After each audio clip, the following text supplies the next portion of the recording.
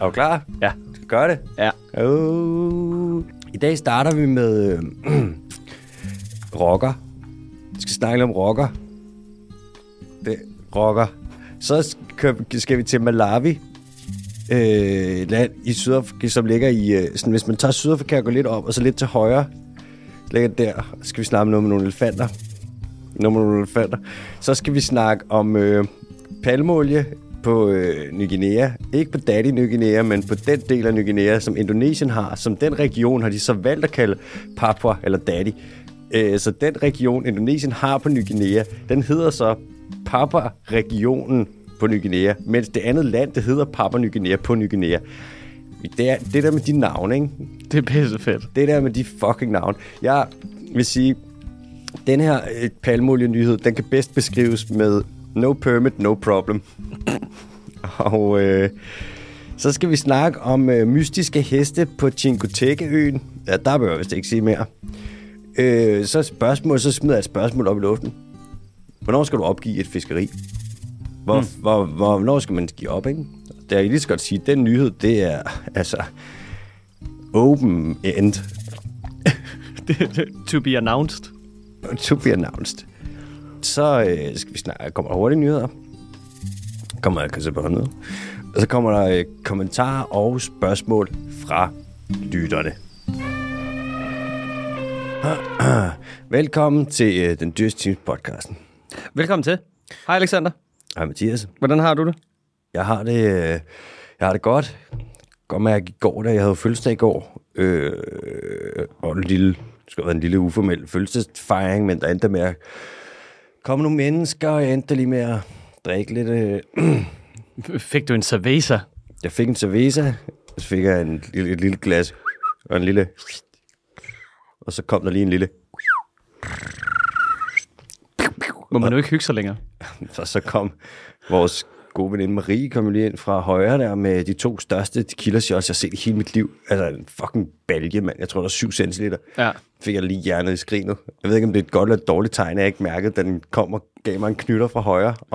Men det er også nogle vanvittige shotsglas, de ruller med på Pluto. Hvis du satte en hank i det, så ville det være sådan ligesom de der plastikspande, som børn bruger på strandene til at bygge sandslot af. Ja, mand. Hvis du satte en hank på siden ind, så ville det være de der ølkrus, de bruger nede til Oktoberfest. Kæmpe shots. Så bare ind, og så bare ren mexicansk festvæske. Au. Ja, men jeg har det fint i dag. Jamen, jeg har det fint. Jeg har så fint. Jeg har det så fint. Jeg har det også så fint. Der er ikke noget at sætte fingeren på. Det har også været en strabasserende uge. I lige måde. Du har været op at skændes med mange på Twitter. Jamen, du har lige været ude med riven? Nej,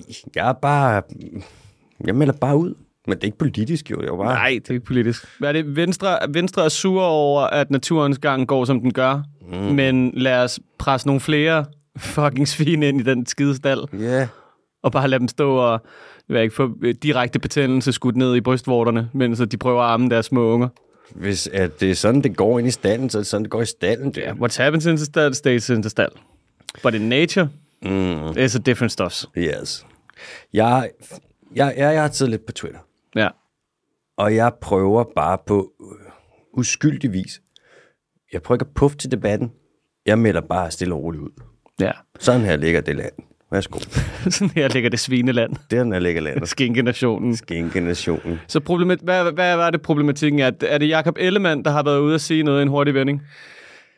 Nej, det er... Nu skal du ikke pege fingre. Nej, så uden at nævne navne. Ja, så er der nogle politikere fra Venstre, som har været ude nu her med op i Mols Bjerge. Så har der været nogle tyre og et par køer, og de har leget lidt vildt. Og så går de fuldstændig amok. Og der kan man sige sådan, okay, ja, så skyder man de der tyre der, og så er det ligesom, hvad er det ikke? Der er tale om 8 dyr, ikke? Ja. I alt. Og så er det så, at Venstre går amok. Og sådan noget, det kan simpelthen ikke passe, og dyremishandling, og de kalder ministeren i samråd, og det ene og det andet. Men altså, samtidig så plæderer de jo for, at vi skal have industrielt, konventionelt landbrug med så mange dyr som overhovedet muligt, på så lidt plads som muligt, ikke? Og det er sådan lidt, proportionerne er jo... De er jo stadig Danmarks Landbrugsparti.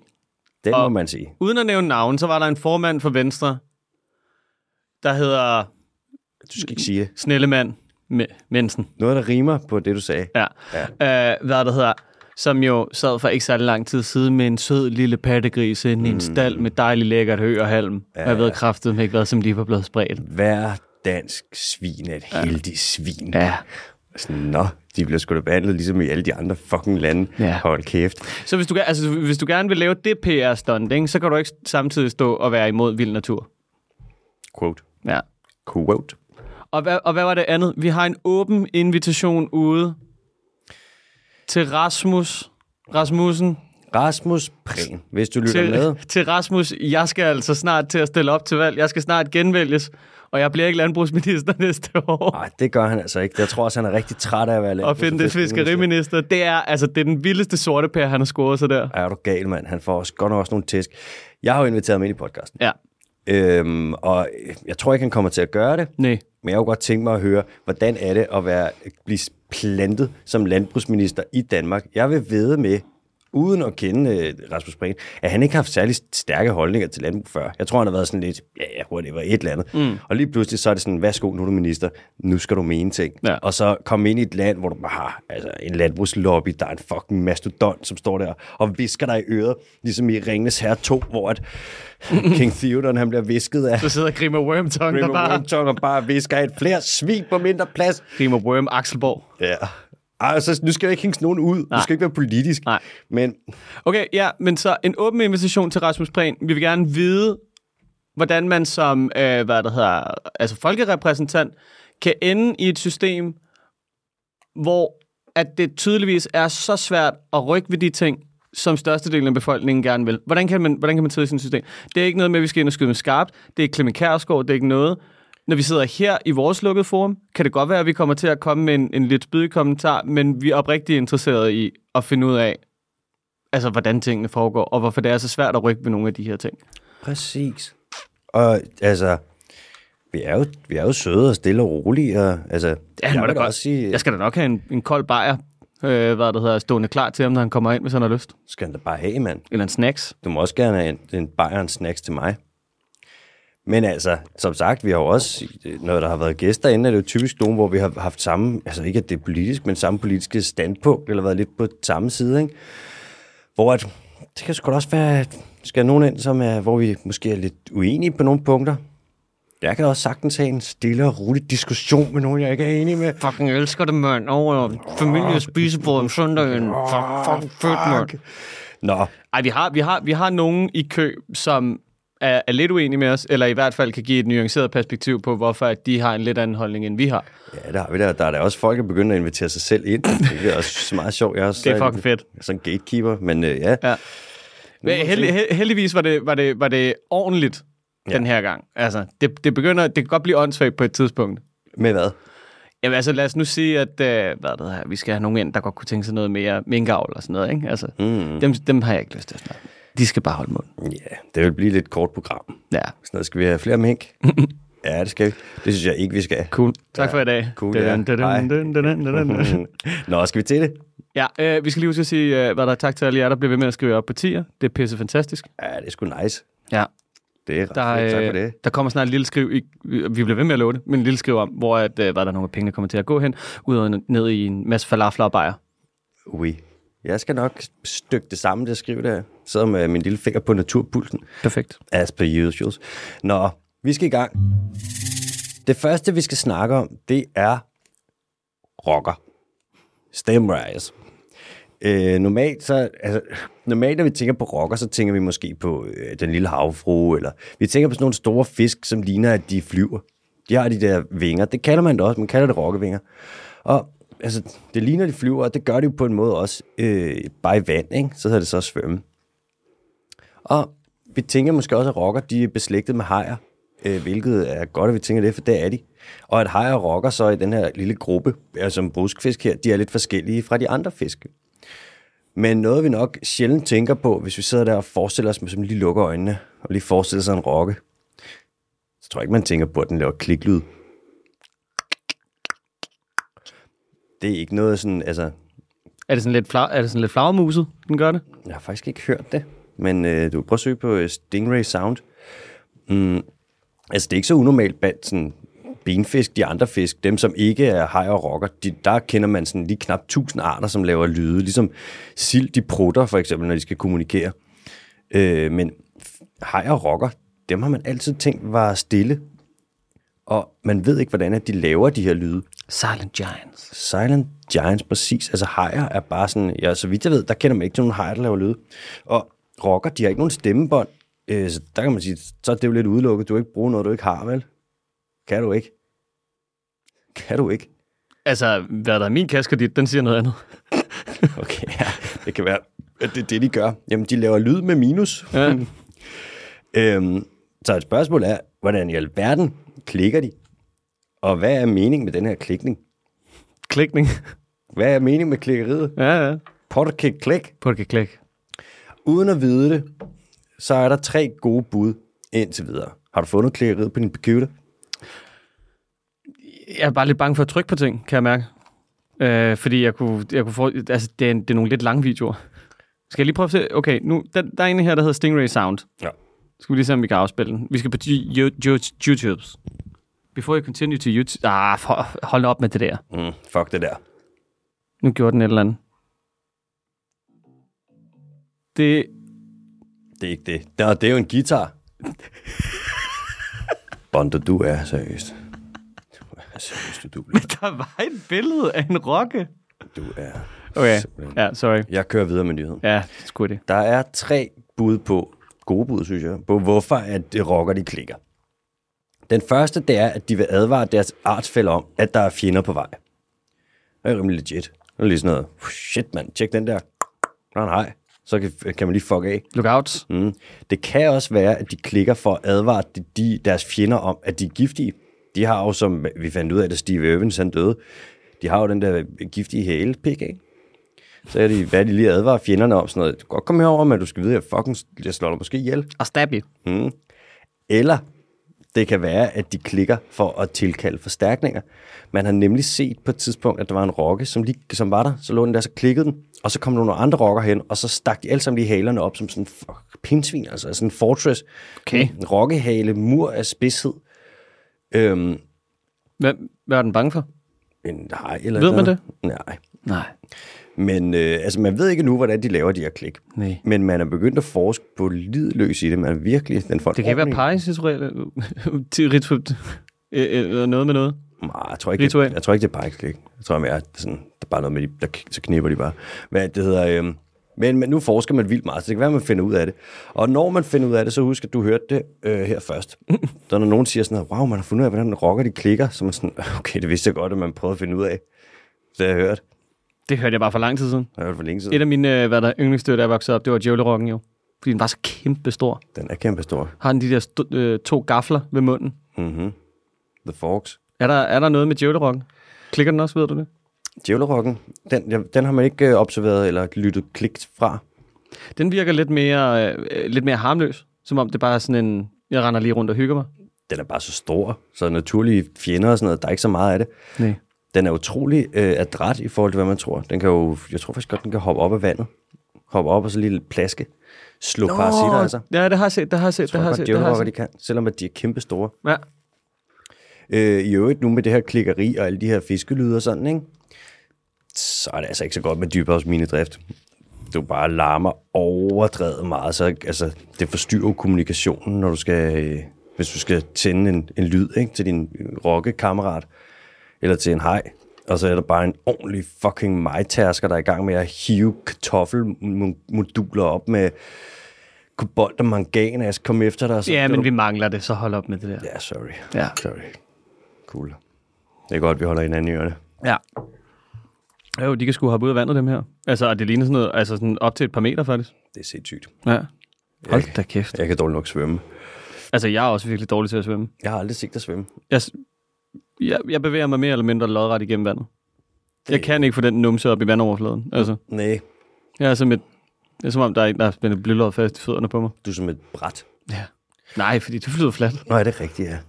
Du er ikke som et bræt. Vi skal til den næste nyhed. Ja, tak. Vi skal til Malawi. Igen? Ja. Hvad sker der nu? Jamen, de er ved at flytte elefanter. Malawi ligger som sagt, altså, hvis lige tager Afrika der, så ned til højre, lige ved Tanzania, Zambia og Mozambique der, det som vi var inde på i sidste afsnit. Og Malawi, de har fuld gang i reintroduktioner og arbejde for deres dyreliv. Som vi kom ind på sidst, så har de jo introduceret både løver og geparder. Som man snart skal til at skyde igen. Altså, vi skal til at skyde på nu. Ja. Altså, bare pluk knuppen af dem. Den slags dyr, ikke? Geparder og løver, de er simpelthen så farlige. Ja. Hvad fanden tænker de på at introducere sådan noget? Uansvarligt. Jeg har jo sådan flere gange tænkt på at få en tatovering, hvor der står, store rovdyr, det er noget, man skyder. Hold kæft. Vi skal ned og lave noget fucking point and kill. Det er fedt. Sådan noget ødelæg. Bra. Anyways. I Malawi, så har man lige flyttet 263 elefanter fra en park til en anden park. Og for dem, der er interesseret i sådan noget med parker og parkers navne i Malawi, så har man flyttet dem fra Liwonde-parken til Kasungu-parken. Der er sådan, i Liwonde, der har man for mange elefanter.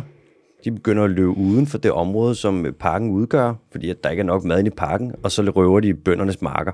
Og det er der, hvor du får balladen. Så har du lige pludselig elefant-menneske-konflikt. Det er fandme også nederen, hvis der kommer en elefant ind på din mark.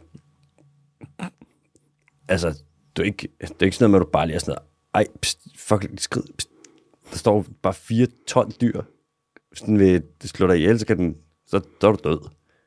Spiser altså flere 100 kilo mad. Der er virkelig fucking kål oppe. Super noget. Det er meget specifikt med kål. Ja, okay. Er de kålglade?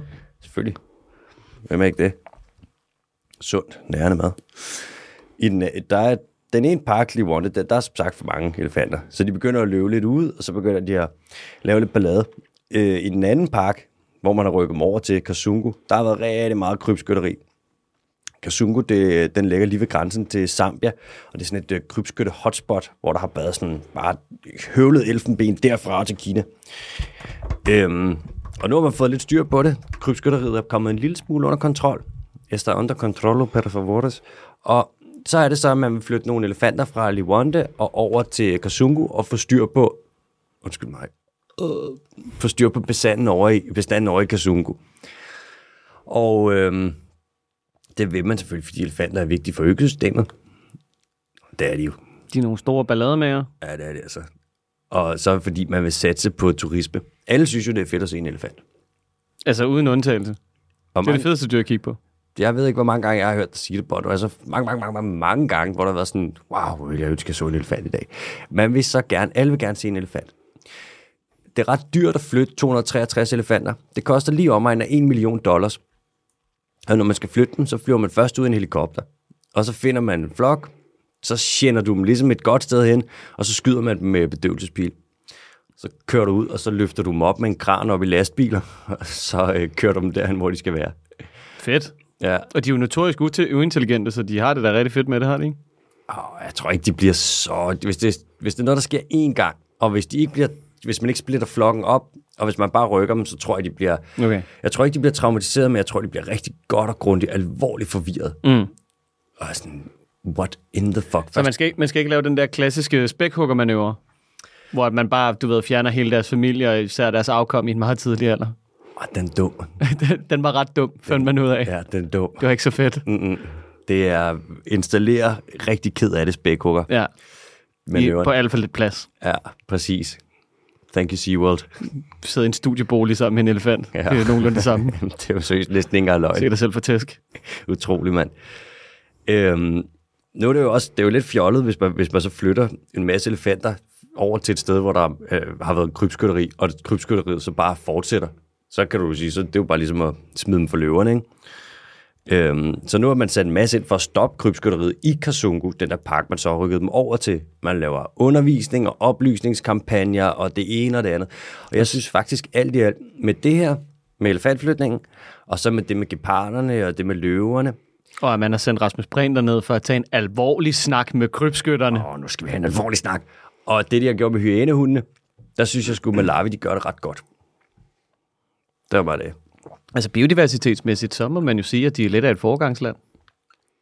På linje med Danmark, hva'? Der tror jeg lige, du kan ikke være på linje med nummer 1. Pas på naturen, bare fordi man har lyst. Du kan ikke være på linje med Danmark. Nej, det er rigtigt. Dude.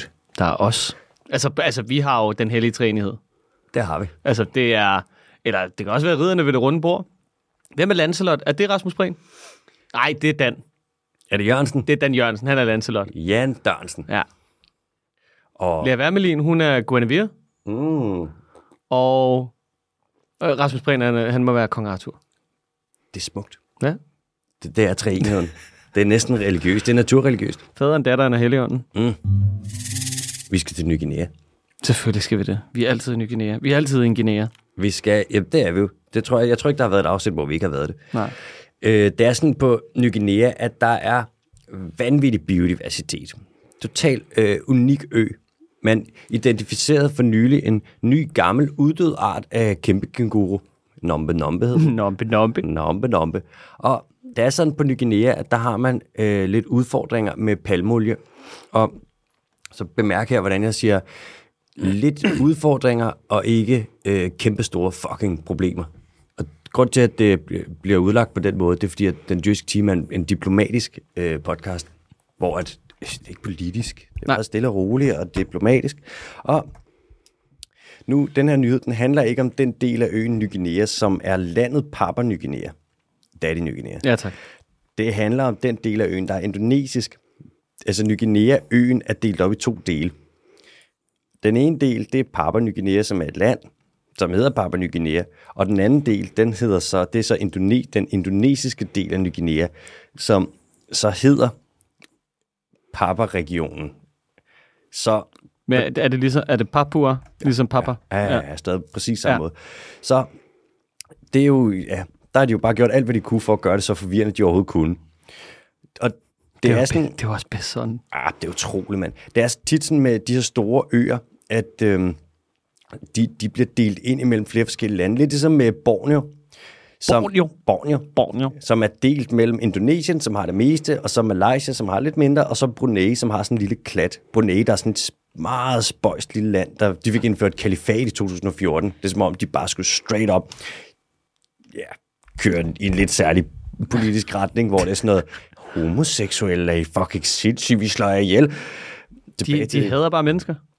Brunei, det er... Til gengæld så er de ret gode til at passe på deres natur. Det er bare deres livret. Det er bare at rende rundt og forfølge folk for alverdens ting.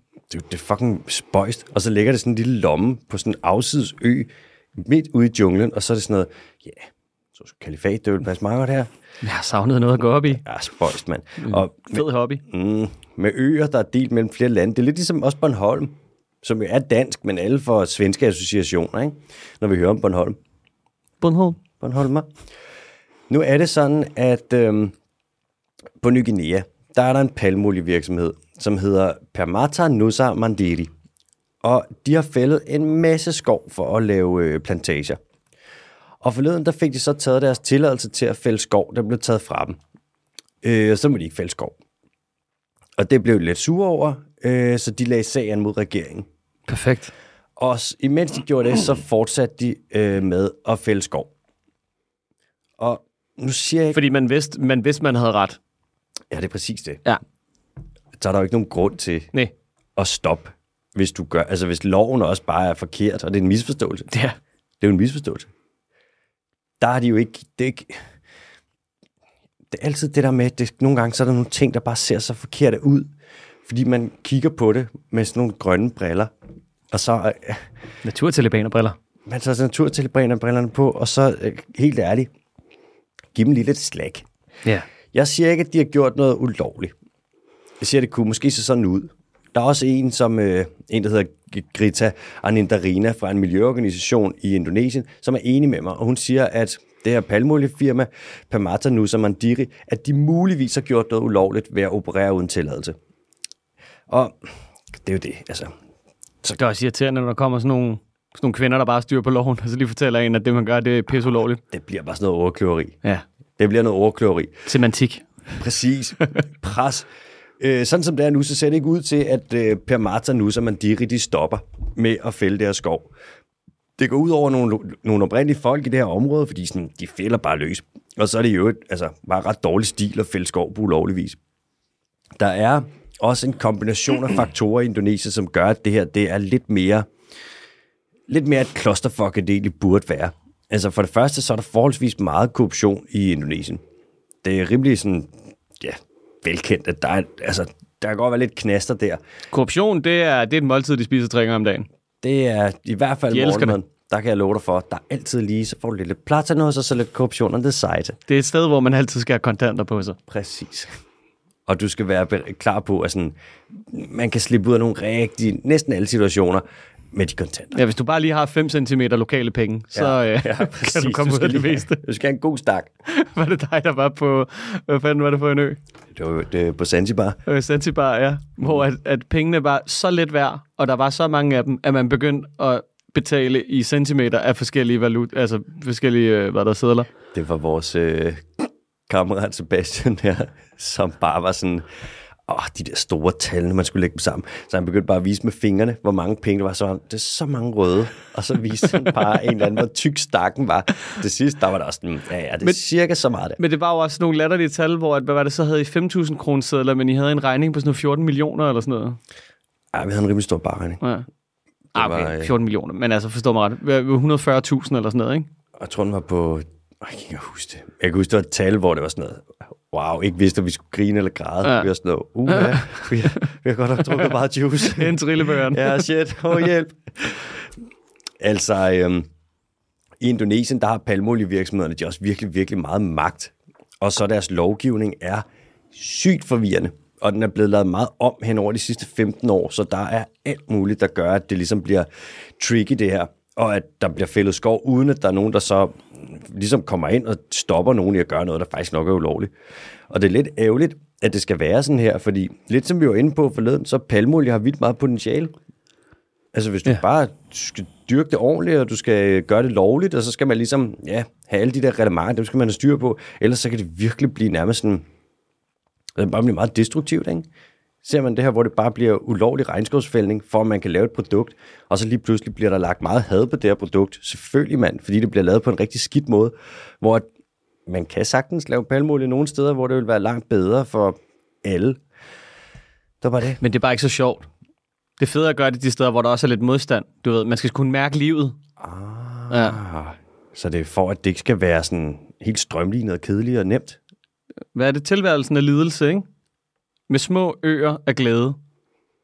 Er det... Det er meget russisk. Er det et MBK-quote? Nej, det er det ikke. Er det Dostoyevsky? Det kunne det godt være. Eller er det Tolstojs? Altså, det er i hvert fald når du læser bogen, så er det er meget gråt følelse, det i hvert fald. Helt sikkert, det er russisk. Ja. Altså, jeg vil bare sige, hvis der er nogen, der sidder fra det her palmeoliefirma derovre, fra Permata Nusa Mandiri, og lytter med, så por favor, stop cutting down the rainforest illegally. It's not nice, and you're ruining the reputation of palm oil. And palm oil, not necessarily bad, can also be good, but you need to do it proper. Og det har du fået skrevet på et nyt klistermærke, ikke? Som vi kommer til at sætte til salg her til foråret. Ja, og så kan man få det på sådan en, hvad de hedder de der? Sådan en lille sticker, en lille badge. En lille badge, godt badge. Sådan. Det er altid fedt med et badge. Ja. Kan du huske, det de der fjeldrøven til, at skal bare være fyldt med forskellige badges. Ja, er du galt? Det var det bedste. Ja, bæver badge. Eon bæver badge. Shit, nu er han startet. Vi skal til USA. Vi skal til næste nyhed. Florida. Dog ikke desværre, mand. Yes. Desværre. Jeg skal nok få nogle nyheder med Florida næste gang. Vi skal til Virginia.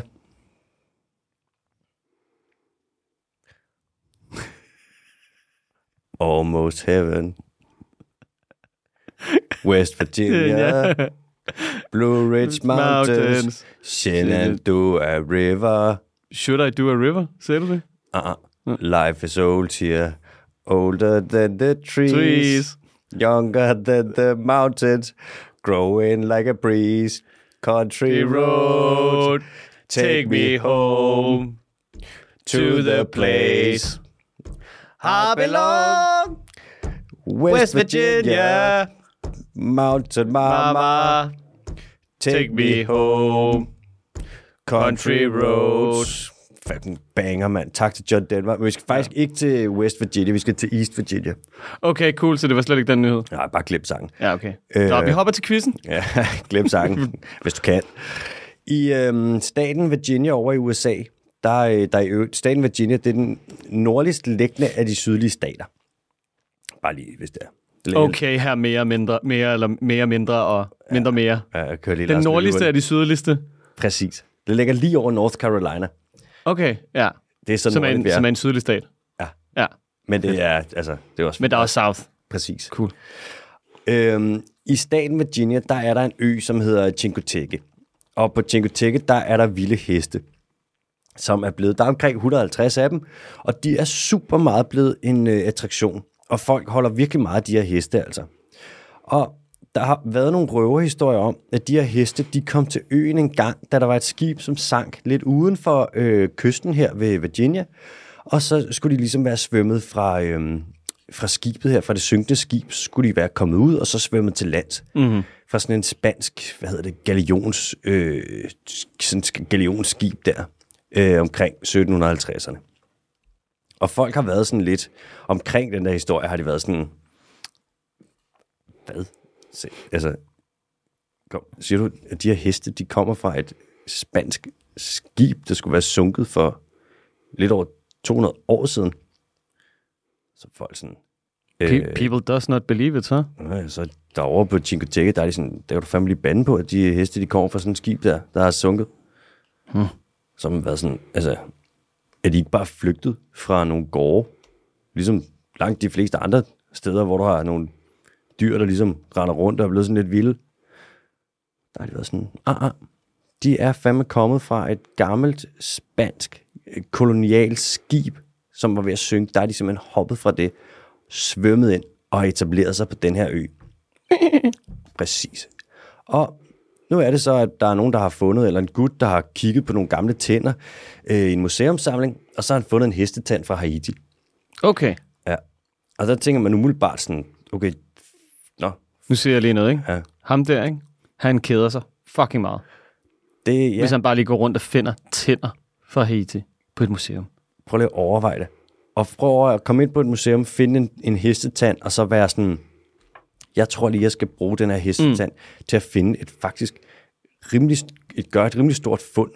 Finde ud af noget, der faktisk vil sådan ændre nogle lidt ting, både inden for biologi og antropologi. Han tog DNA fra den her hestetand, som var fra Haiti for omkring 450 år gammel.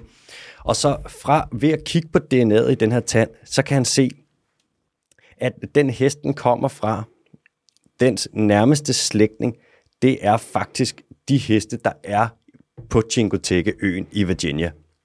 Og på den måde, så kan man se, at det faktisk nok var rigtigt, at de svømmede fra et spansk skib, som kæntrede ud for øen. Så alle de der røverhistorier om sådan noget, det er der, de kommer fra. Det passer bare pisse meget? Passer højst sandsynligt, faktisk. Og sindssygt. Man skal ikke altid bare afvise røverhistorier. Og i øvrigt, så er der det med, at heste, de plejede jo at være i Nordamerika. Altså indtil sådan for 10.000 år siden, hvor der var jo en istid, som ligesom gjorde, at de ikke skulle være der. Eller de ikke kunne være der. Og så var det jo det med, så var der jo heste i Europa og i Asien. Og så tæmmede vi dem i Rusland for x antal år siden, og spredte dem ud i Europa. Og så sejler man lige pludselig med heste fra Spanien, som så genetablerer sig i USA, hvor de egentlig plejede at være, men lidt var forsvundet. Så på en måde, så har vi gjort, så er det invasive heste, og så alligevel ikke rigtigt. Det er lidt spøjt. Jeg synes egentlig, altså jeg kan også godt lide det der med, at der er en vild hesteflok. Altså fordi, det er altså når man ser sådan en vild hesteflok, du ved, lige krydse en slette, det er fandme smukt. Nu siger jeg det bare. Jeg er ked af, at der kom følelser på bordet i dag, men det er fandme smukt. Det er det da. Sådan en flok vilde heste der bare... Det er det da. Det er noget af det fedeste. Ja, præcis. Også det med sådan, de plejer jo at være der i store dele af verden, og så er de jo så forsvundet, og så er de jo så sluppet ud fra fangenskab. Ligesom, hvad fanden er det, de hedder, Mustang-hestene i dele af USA, eller dem de også har så har vi så sluppet i Australien også, og så har man dem i Spanien, og også vilde heste, og i Portugal og på Langeland, og sådan, vi har sat dem ud over det hele, men de plejede også egentlig at være der, så det er sådan en underlig manøvre, vi har lavet med dem. Det er sådan bagvendt invasiv på en eller anden måde. Og så det der med sådan, at vi har tæmmet dem, og vi tæmmede dem i Rusland. Og så fra de heste, vi har tæmmet i Rusland, derfra har vi så spredt dem ud i verden. Så er det en spøjs ting med hestene der. Det er faktisk sådan rimelig forvirrende. Men de er simpelthen en attraktion, så kan man lige køre ud med en bil og kigge på en hest, og så skride igen. Så lige til, der var 150 af dem. Godt, vi ses. Approximately, ja. Man vil så sejle derud, ikke? Det er en ø.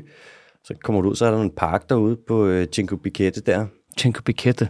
Hvor at, ja, det skulle bare være en fin ting. Så en gang imellem, så får holdt bestanden i tjek, så fanger de nogle af dem og sælger dem en gang imellem. Det er sådan en rigtig indfødt folk, hvad det hedder navn. Cinco Picchette. Det lyder smukt. Ja. De der heste... Wingarbo. De spiser jo et mest noget græs, der vokser på stranden.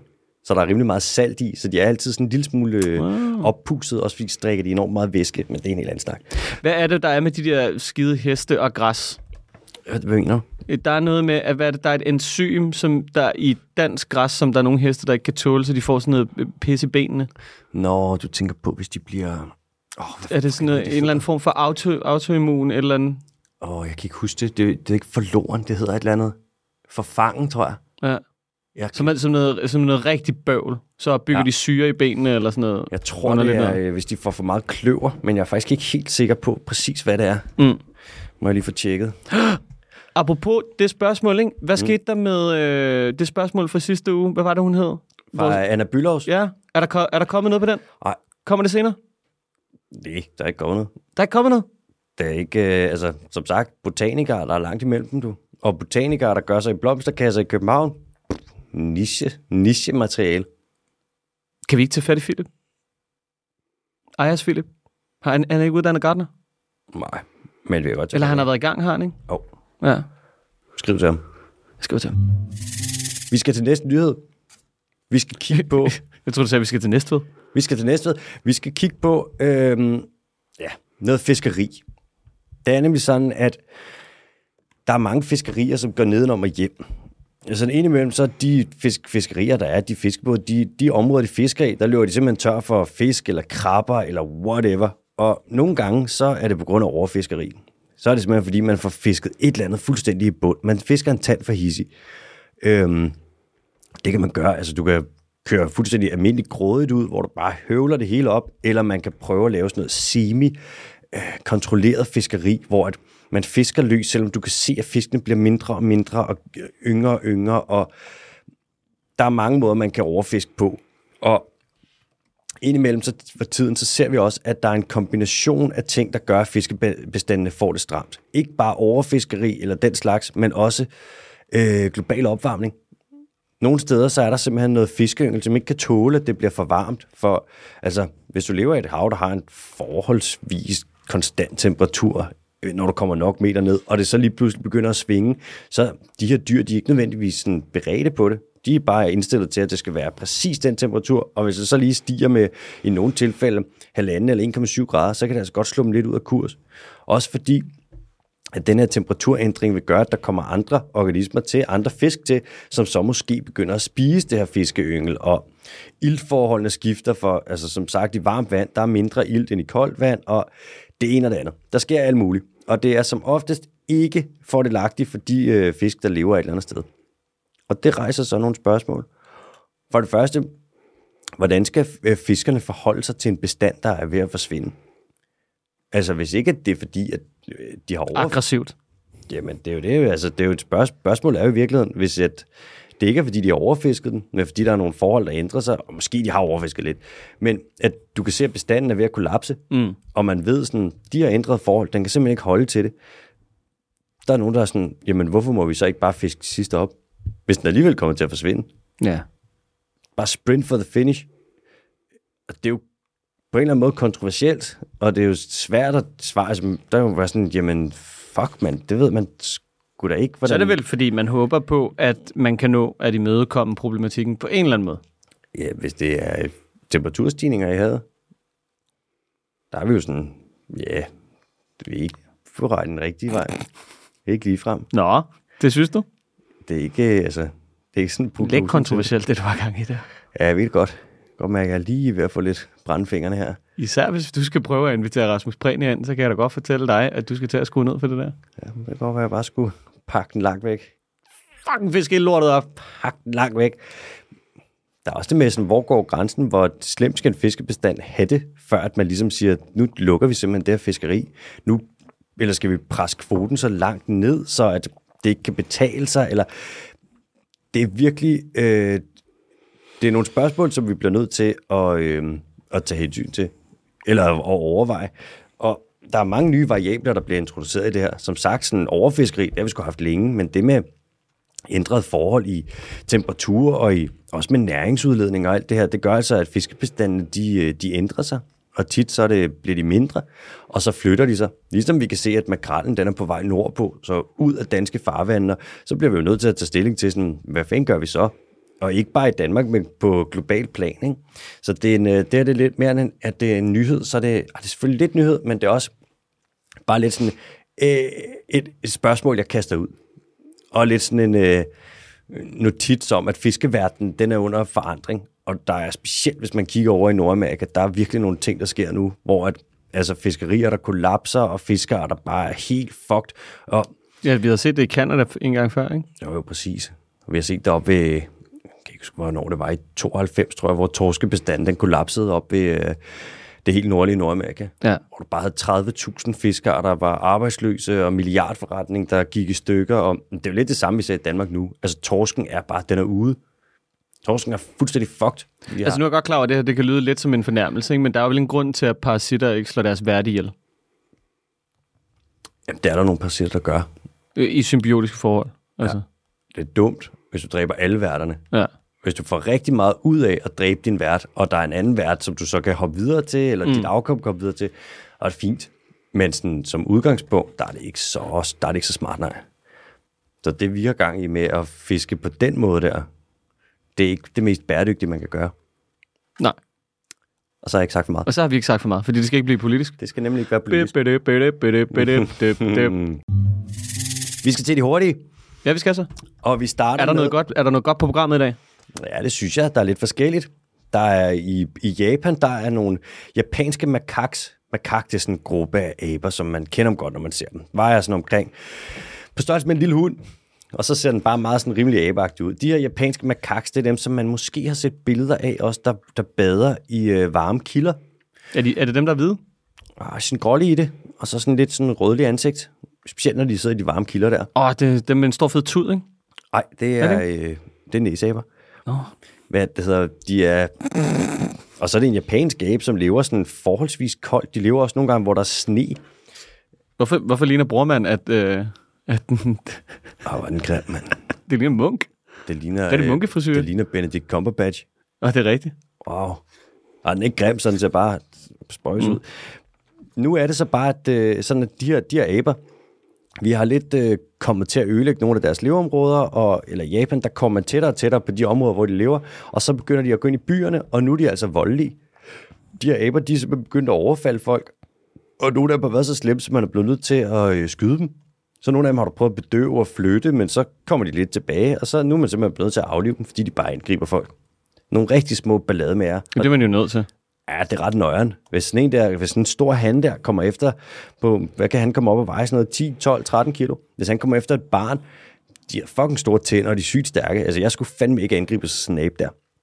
Nej, det er ligesom, at du ved, det var det, vi snakkede om tidligere med, hvad for et slags dyr man kunne tage. Det handler jo ikke rigtig om størrelsen. Det handler om, hvor ondsindede de er. Og du ved, jeg tror en kat, altså, det ville tage den 20 minutter, og så var jeg færdig. Det tror jeg også. Jeg tror, den kunne gøre det på et kvarter. 10 minutter kvarter. Ja, okay. Nå, næste hurtige nyhed. Okay, 18 kilo kan den der makaka faktisk komme op på. Det er altså en rimelig stor abe. Det er altså en 5. klasse. Er du gal, mand? Det skulle jeg ikke, det der. Nå, grønlandshajer. De her hajer, som, ja, sjovt nok findes typisk op omkring Grønland, oppe ved Arktis, som lever nede på rimelig dybt vand og bare svømmer rundt og sådan bevæger sig langsomt, spiser lidt det, der falder ned på bunden af havet der. Og live slow, live long. Det er det jo. Helt seriøst, det er bare definitionen på det. Bare langsomt og meget længe. Altså, er det mig, der finder på det her, eller anslår man, at de kan lande et sted mellem sådan 800 og 1000 år? Det er dig, der finder på det. Okay. Men de kan blive utrolig gamle. Hvor gamle kan de blive? Jeg tror, den ældste, man har fundet en, hvor jeg tror, man estimerer, at de kan komme op på sådan noget lige omkring de 400. Jeg tror, man har fundet en, der var 300 et eller andet år gammel. Jesus. Er det virkelig nogle gamle organismer? Og så som oftest, så er de blinde. Der er sådan en særlig parasit, der kommer ind og sætter sig i øjet på dem. Så mange af dem, de svømmer bare helt super gamle rundt og er blinde og bare spiser ådsler på bunden af havet. Altså umiddelbart lyder det som det tavligste liv i hele verden.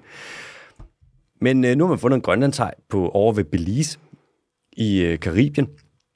Rimelig meget været på afveje, og man er sådan, okay, der troede vi ikke lige, de plejede at fandtes, men det gør de åbenbart. De kan godt lide at valgfarte lidt. Det kan være, at der har været på charterferie, det skal jeg ikke kunne sige. Den har også mange år til at nå det, altså kan man sige. Den kan du jorden rundt så mange gange, det passer det.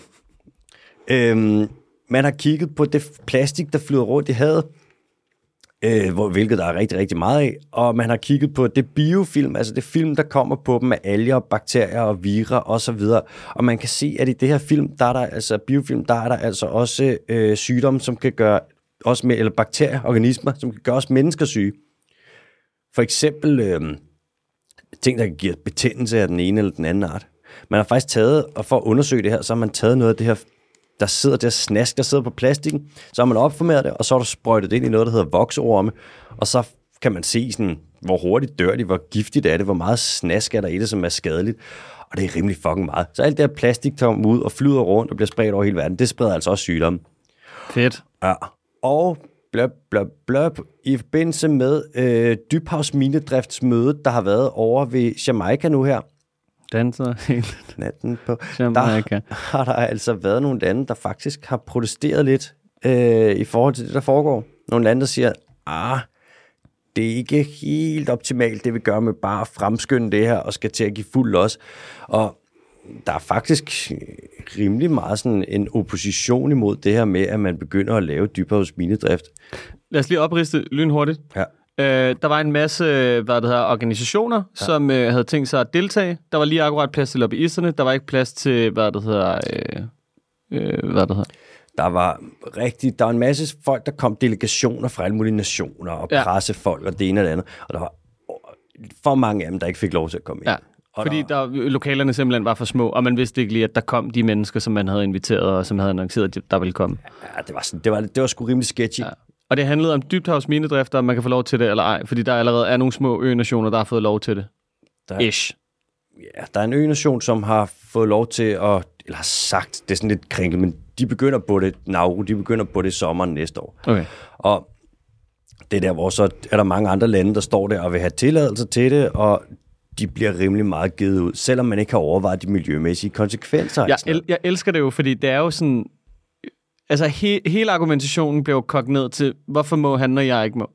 Ja, den gode gamle. Ja, sådan en rigtig skolegårdsmentalitet, ikke? Og konstruktivt as fuck. Ja, altså, ja, så dumt. Ja, det er skørt. Det er pisseærgerligt. Vi skal til det. Er du klar med en El Quizo? Er du klar til at få et lille fun fact? Jeg tror det. Jeg er klar til at gætte den i første hug i hvert fald. Det tror jeg ikke, du er. Okay. Eller lad os sige, hvis du gør det, så får du sgu dobbeltpoint i dag. Baby. Det bliver åbenbart nemmere og nemmere for dig, så nu begynder jeg bare at gøre det sværere og sværere. Så nu bliver det mere og mere diffust. Så fucking komme, mand. Okay. I 1952, der satte man en 10-kroneseddel i omløb med mit motiv på over for en af Danmarks største forfattere. Det var H.C. Andersen. Hvem er jeg? Det ved jeg fandme ikke. Er det en fasan? Nej. Nå. Det var godt nok svært. Der er ikke dobbelt point til dig i dag. Jo. Okay, så får vi lige 5 ledetråd. Jeg er 100 cm lang og vejer 3 kilo. 100 cm lang og vejer 3 kilo. Mm-hmm. En ål. Nej. Fuck. Som i øvrigt også er et lidt slimet foretagende. Ja, det er en meget stærk fisk. Utrolig stærk fisk. Shout out DSP. Jeg kan ifølge overtro være kilden til din smerte, eller fjerne den igen, når jeg søger mod ny himmelstrøg. Jeg kan være kilden til den største gave i dit liv, eller brække dit ben. Eller brække dit ben, og den er 1 meter lang og vejer 3 kilo. Yep. Det er fandme det er svært. Jeg har bevidst gjort det svært i den her uge. Altså, så der skal ikke lyde et ondt ord om, hvis du ikke gætter den. 1 meter lang og vejer 3. Det er ikke en fugl, og det er ikke et pattedyr. It's not a pet animal. Og det er ikke en padde. Og jeg tror sgu heller ikke. Hæft en padde også, var. Du gal, mand. Kæmpe padde. Og hvis det er et stor vandselementer. Kæmpe vandselementer, mand. Hvis det er dansk, så tror jeg, det er heller ikke et krybdyr. Det er en fisk af en slags. Cribs animals. Ja, det er en slags fisk. En lang satan, hvis den er 1 meter lang og vejer 3 kilo. Er det en hornfisk? Nej. Nej, den vejer jo ikke 3 kilo. Det kunne den da garanteret godt. Tvivl, måske. Jeg er et flyvende rovdyr med lange ben, lang næb, bredt vingefang. Er storken? Det er storken. Fuck. Hvilket, altså sådan, teknisk set heller ikke er et dansk dyr. Vi har et ynglende par tilbage. Og det er den almindelige hvide stork, som vi har valgt i den her uge, fordi at stork, det er jo en familie af rovfugle. Hold din kæft, mand. Nej, det var en hvid stork. Og ved du, hvorfor det er en hvid stork? Hvorfor? Det er fordi, at folk har jo elsket og skrevet, altså de har jo skrevet til mig, at det er sådan, prøv at du bliver nødt til at tage ud og rejse noget mere, fordi når du er i Riga, så er jeg i Riga. Altså, fordi jeg er så god til at fortælle historier, når jeg er fra mine rejser. Og i Letland, der er der bare pisse mange storke. Og man kører bare rundt. Altså, det er ligesom at være Kid in a Candy Store. Fuck, der er stork, mand. Fuck, der er også en stork. Der er også en stork. Der er bare stork over det hele. Der er stork over det hele. Og de laver de der kæmpe... Altså, de kan godt, altså de er jo ligeglade, om det er et træ, de bygger altså deres rede på, eller om det er en skorsten, eller hvad fanden det er. Så længe der bare er sådan et, du ved, vådt, sådan et lille vådområde i nærheden, ikke? Helt sikkert. Så de er bare overalt, de der fantastiske, storkereder i hele Riga. Og man kører bare rundt og har det, som om man er i et eventyr. De er ret store, er de ikke det? De er kæmpe store. De har jo blivet, 2 meter over fra vingespids til vingespids. Og redderne der, de er også rimelig store, ikke? Jo. Det er ligesom sådan nogle ørnereder. Altså, de er sådan absurd store. Jeg tror, de kan blive 1,5 meter dybe, eller sådan noget. Fuck, mand. 1 meter til 1,5 meter. Ja. Så jeg bygger redder i, by og natur, og vi er kun et ynglende par tilbage i Danmark. Men det skulle godt gætte, der er 3 point. Yes, mand. Det er svært. Ja. Har du noget om storken? Du tænker af fage? En hvid stork? Den hvide stork. Altså, det er jo bare... Altså... Tænke. Ikke det, jo, når den laver lyde, når den ligesom skal kalde eller sådan noget. Den lyder helt fucked. Jamen, så vidt jeg ved, så laver den ikke lyde. Jeg kunne læse mig frem til, at på tysk, der kalder man den klatterstork, fordi den klapper med næbet. Det gør den nemlig. Den laver sådan nogle høje smæld. Ja. Og så mange af de storke, altså selvfølgelig så har de ikke kunne leve så meget i Danmark, fordi vi har jo drænet en masse af landet, og det er bare ikke så storke-egnet, altså. Men de er virkelig forbundet med overtro, altså sådan i Danmark? Ja, vi har skudt mange af dem. Så har der faktisk været storke engang, som er fløjet. De trækker jo nogle gange til Afrika, og der er faktisk storke, der er fløjet fra, har været i Afrika, og det er sådan her, man fandt ud af en gang, at fugle de migrerede. Det er en helt fucked historie. Der var en stork, der fløj hele vejen fra Afrika til Danmark med en pil igennem sig. Den var blevet skudt af nogle folk. Der er en statue af det. Et eller andet sted. Der var blevet skudt af folk med buerpil i Afrika, og sådan fløjet hele vejen hjem. Så hvis man søger på sådan noget, hvad tror jeg, stork arrow, et eller andet, så er der billeder af en stork, der bare er blevet skudt. Jamen, det er blevet udstillet. Det er så fucked jo. Det ser helt sindssygt ud. Med en hardcore fugl, der bare bliver skudt, og så alligevel er sådan, fuck det, mand, jeg flyver bare fra det ene kontinent til det andet. Og så er det noget med, at de flyver primært over land, når de trækker, fordi de svæver og glider på varme vinde rigtig meget, så derfor flyver de helst ikke over, store vandarealer. Okay, det vidste jeg selvfølgelig godt. Fordi at der er ikke så meget opdrift i varm luft. Åbenbart. Ja. Mm-hmm. Facts på bordet, hva'? Ja. Skal vi lige sige, at vi er i Q&A nu? Ja da. Okay, cool. Jeg har fået et lille bud fra, Philip, vores resident gardener, på, hvad der kunne være godt at sætte i altankassen, hvis man ikke har noget specifikt. Har du så skrevet med, mens vi har kørt et program? Jeg har lige skrevet til ham. Ja. Damn, dude. Jeg skrev, yo dog, bedste blomst/plante til blomsterkasser, som bier vil elske. Har du et godt bud? Så skriver han, jeg vil købe en frøblanding, sammensat til formålet. Forskellige bier har vidt forskellige præferencer, så en god blanding er altid godt. Har forresten din vanddunk. Så det er egentlig bare blandet. Altså, så der er ikke noget specifikt som sådan. Du ved, så helt er det værd. Tak til Philip. Sgu hurtigt og effektivt. Ja. Nå, vi kører videre til et spørgsmål, som er fra Sif, som skriver, hej Alex og Bondo. Hej Sif. Slider lige ind i jeres DM med nogle late night biologi-relaterede spørgsmål. Første spørgsmål. Bliver det slibrigt nu? Nå. Hvad dækker biologi egentlig over som fag? Af hvad jeg opfanget gennem folkeskolen og gymtiden, så inkluderer det både økosystemer, dyr, planter og menneskets biologi. Men hold da op, var det bredt. Vil du, AH, det er mig, Alexander Holm, måske forklare, hvordan biologi adskiller sig fra for eksempel medicin, og hvilke fag har man egentlig, når man læser biologi på universitetet? Altså biologi, det er jo bare sådan, det er bare alt liv, ikke? Så du kan jo sagtens have sådan noget, som sagt med human fysiologi og sådan noget, hvor det handler om, menneskets biologi. Du kan jo basically, altså det er også det, der er med biologi, du kan jo fandme læse i alle forskellige retninger. Om du vil læse med parasitologi eller entomologi, hvor det er krible-krable, eller du vil gå i naturbeskyttelsesretning, ligesom jeg gjorde, eller hvad man ligesom vil. Og jeg tror, der hvor det adskiller sig fra medicin, det er, medicin, der har du altid noget med, ja, sjovt nok med medicinen, ikke? Der har du alt det farmakologiske, og så har du også alt det med behandlingerne, hvor hvad gør du, hvis din hund har brækket benet? Det lærer du ikke noget om på biologi. Så biologi, det er bare meget sådan noget, ja, læren om de forskellige organismegrupper, og så er det sådan noget med, selvfølgelig, hvordan de opfører sig, og populationsdynamik og alle sådan nogle ting. Og når man har det biologi på universitetet, så har du statistik, og du har matematik, og du har biokemi, og du har, ja, humanfysiologi, alle mulige forskellige ting. Det er virkelig bare et super bredt fag. Man kunne sagtens dele biologi op i flere forskellige uddannelser, altså nemt. Så det håber jeg var svar på det spørgsmål. Det tror jeg da nok, det var. Har du noget til for MBK? Nej, jeg aner ikke en skid om biologi, så er det sagt. Hej, hej. Alright. Nemt, ydmygt. Så har vi næste spørgsmål. Stadig fra Sif, som skriver, måske et lidt penibelt spørgsmål her. Og måske er det egentlig mere lægevidenskabeligt relateret. Men here goes. Hvordan kan det være, at pH-værdien i kvindens underliv på ingen måde matcher med mandens, ja, sæd? Det er da ekstremt dumt evolutionært set, i det giver seriously mange gener for kvinden. Eller?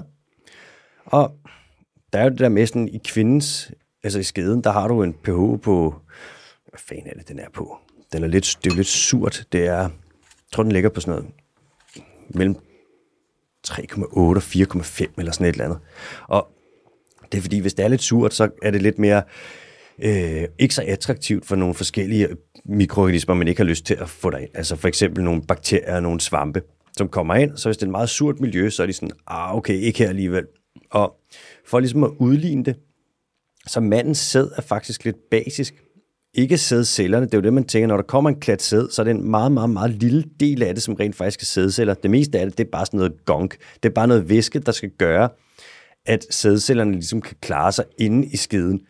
Så det der væske, det vil så være, det er en lille smule basisk, så det ligesom udligner det syrede miljø, som er i kvindens skede. Og på den måde, der kan man sige sådan, at det måske giver lidt gener for kvinden, at det skal være surt, men jeg tror, det vil give endnu flere gener for kvinden, hvis det faktisk var et neutralt miljø.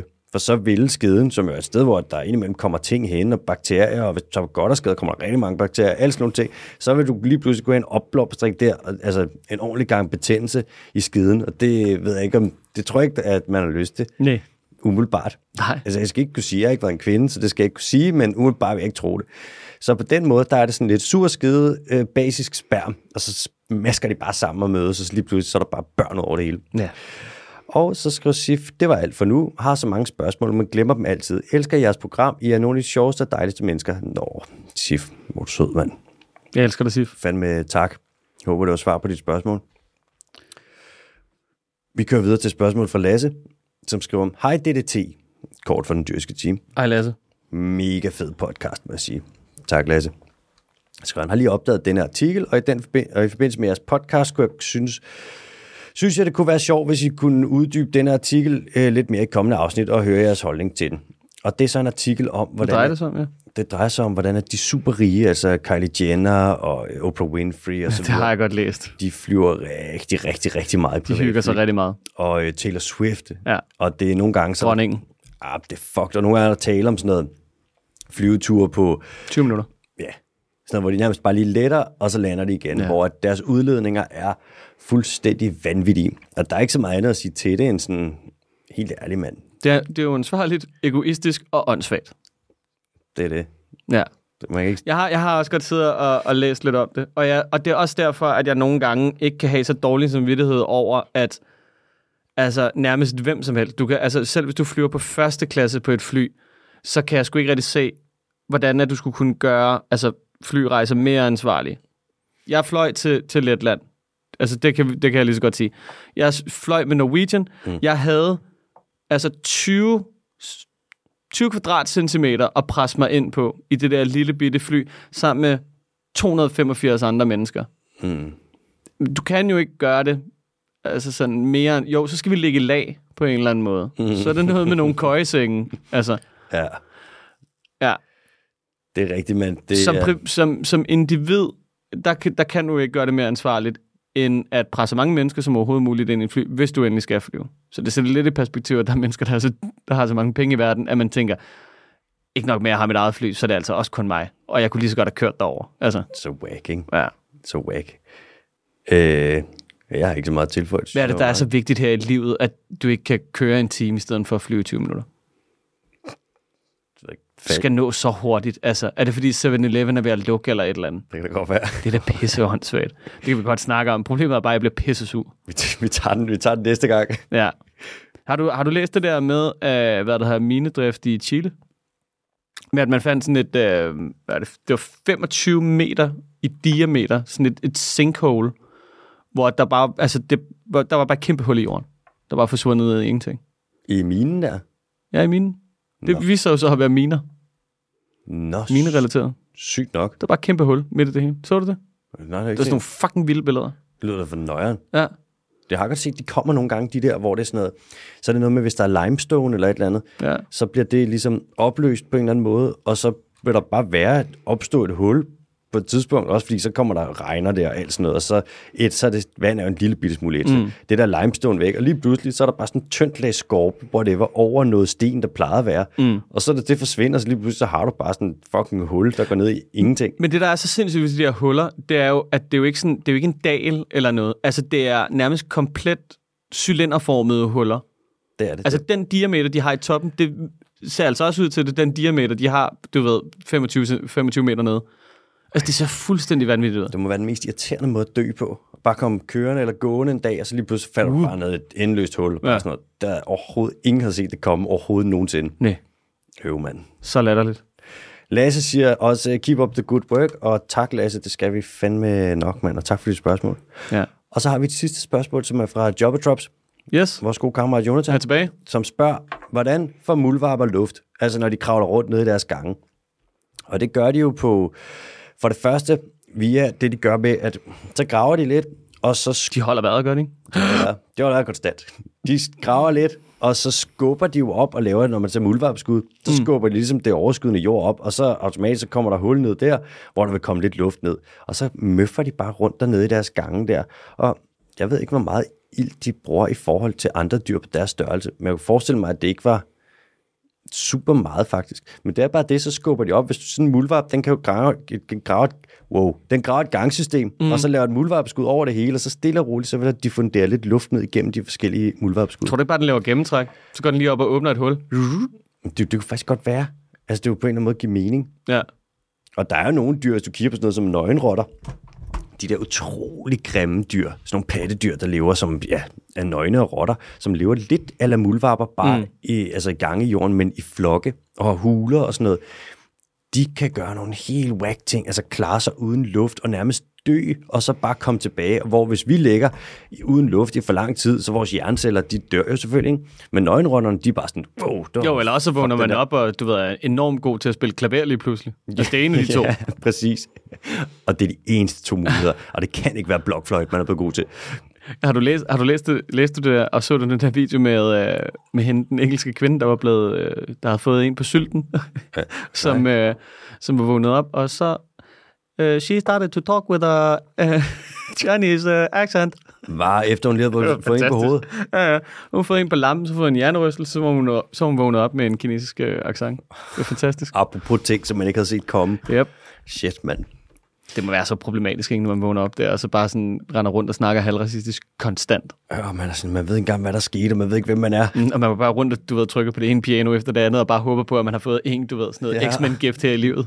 Nej, overhovedet ikke. Bare lidt før Elise, tak. Nå. Har du mere? MBK, jeg har ikke mere. Jeg har heller ikke mere. Jeg er done gone. Igen, tusind tak til alle jer, der bliver ved med at skrive op partier. Det greatly appreciated. Ja, en lille indkomst til en lille bajer en gang imellem. Det er pissefedt. Det sætter vi pris på. Jeg har ikke mere. Adios.